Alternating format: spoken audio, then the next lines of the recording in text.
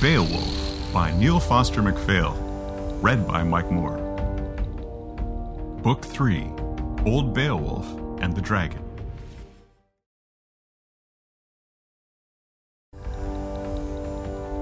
Chapter 1, The Hoard of the Dragon.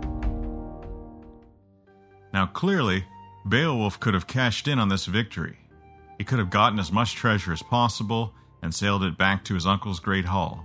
He could have dove back down to the Grendelkin's lair and brought up far more of the treasure.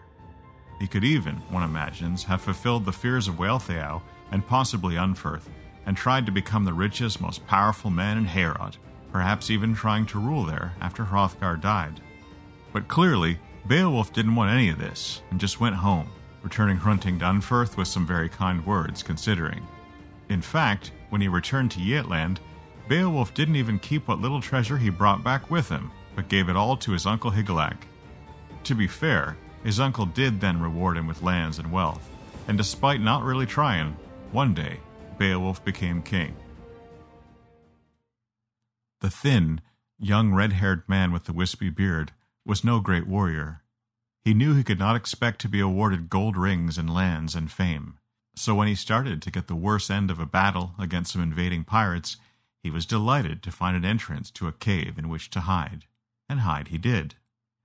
But as he went in, he found that it was an entrance to a deep underground cavern containing a sea of treasure. On the treasure hoard slept a truly enormous dragon in the manner of dragons.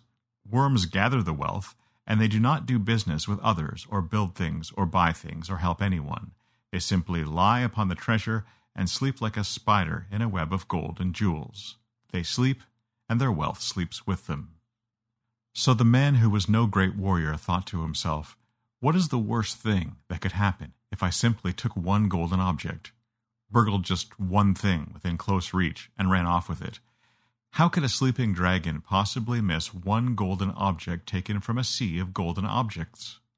And this is what he did. He crept in, grabbed a bejeweled golden cup, and ran off with this trophy. Well, the dragon stirred in his sleep, awoke, uncoiled himself, and smelled that someone fond of eating pork rinds had been near his hoard, and felt that it had been fooled with, and discerned also that a jeweled golden cup had been stolen. After the manner of dragons, he burned with rage. His inner fire heated up white-hot and began to pour out when he breathed, and pushing his way out through the larger, long-disused dragon exit, he burst from his treasure cavern into a world where an old man named Beowulf was now king. The dragon had no idea who had taken his cup, nor where he had gone, nor even who was king. So what he did was quite simple. Flying just above the treetops, he followed his nose to locate anywhere human beings lived, and when he found any horse or barn, shed, or mansion, he burned it.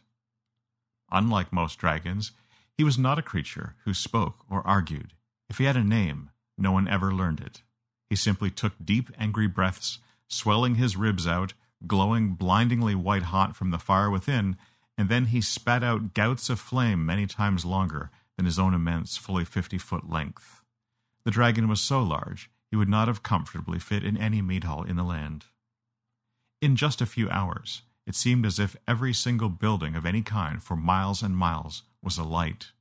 It would only be a matter of time before it was Beowulf's great hall's turn to be lit on fire too. Soon enough, local politicians, spurred on by their people, showed up at Beowulf's royal hall, demanding he tell them what he was going to do. Some strongly suggested Beowulf should offer the dragon the man who stole the treasure, with the treasure he had stolen, so the dragon could eat the man and take his treasure back. Maybe then, they felt, the dragon would be satisfied. Beowulf wasn't sure. "There's no guarantee that would work, nor that we can find the one who stole from the dragon," he growled, deep in thought. Others argued passionately that the traditional and proper thing to do was to offer a beautiful young virginal woman to the dragon to do with as he wished. They insisted that dragons famously love beautiful young virginal women, and so it was worth a try. Some even seemed willing to provide names of specific young women they thought the dragon might like. "We're not going to do that either," Beowulf the king told them all, to their strict disapproval. And no one was very pleased when Beowulf told him what he had actually decided to do. His hair and beard had been white for some time now, and though he still stood straight and strong, the truth was that he had grown a bit fat and quite slow. He mostly took long naps, especially during the cold weather. Beowulf announced firmly, "This kingdom does not negotiate with dragons, and the only thing I know to do with monsters is kill them." Then, over the objections of his court, he walked off stiffly and slowly to find a blacksmith who could make him a dragon-fighting shield. One counselor to the king warned that in so doing, Beowulf might well be remembered as a brave warrior and mighty hero, but as a very bad king. "A king's proper place is on his throne," the man proclaimed, standing resolutely in Beowulf's great hall. But Beowulf had already left.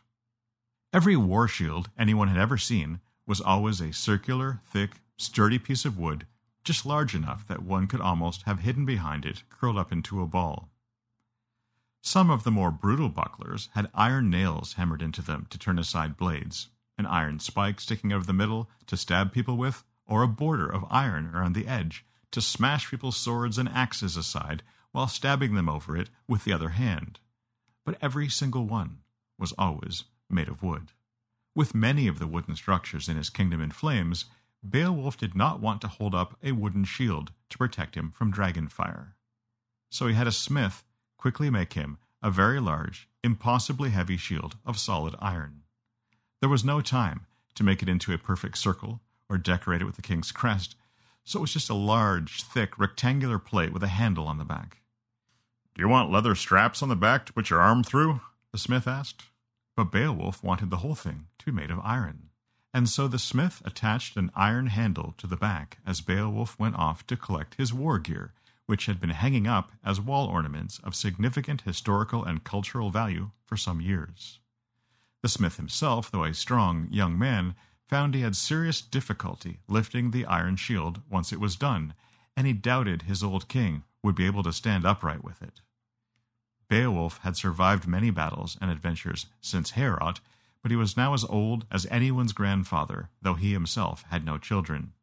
Beowulf came back to collect his shield, wearing the fancy gold-decorated helmet Hrothgar had given him many decades before, and his repaired mail shirt bearing his mighty sword Nailing. He grabbed the thick iron shield and picked it up just as if it were merely made of solid oak, grunting as he did so. And then, on horseback with 11 men, he headed off to where the worst of the burning was said to be going on. They had not got far before a young man stopped them and admitted that it had been he who had started all of the trouble by stealing a cup from the dragon's hoard. He pressed the gold goblet into his king's hand and then tried to leave. As he did, Beowulf's iron grip closed on his shoulder. "Wait, we're going to need you to lead us to the dragon's hoard now," the monster hunter king snarled, not unkindly. "We cannot fly to keep up with him, so the thing I always do is put myself where he is headed, as I did at Heorot, or where he lives, as I did with Grendel's mother.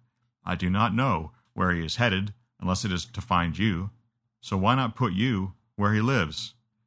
If one man stealing one cup has enraged the malicious monster so much that he is setting fire to half of my kingdom, how quickly will he fly if all 13 of us threaten his hoard entire?" The young man had no comment to offer as to this. And so they rode with the young man, who was not a brave warrior, directly to where the hoard was. It took them 2 hours to get there on horseback. The place had a small cave entrance surrounded by looming cliffs and scrub brush. Then they waited.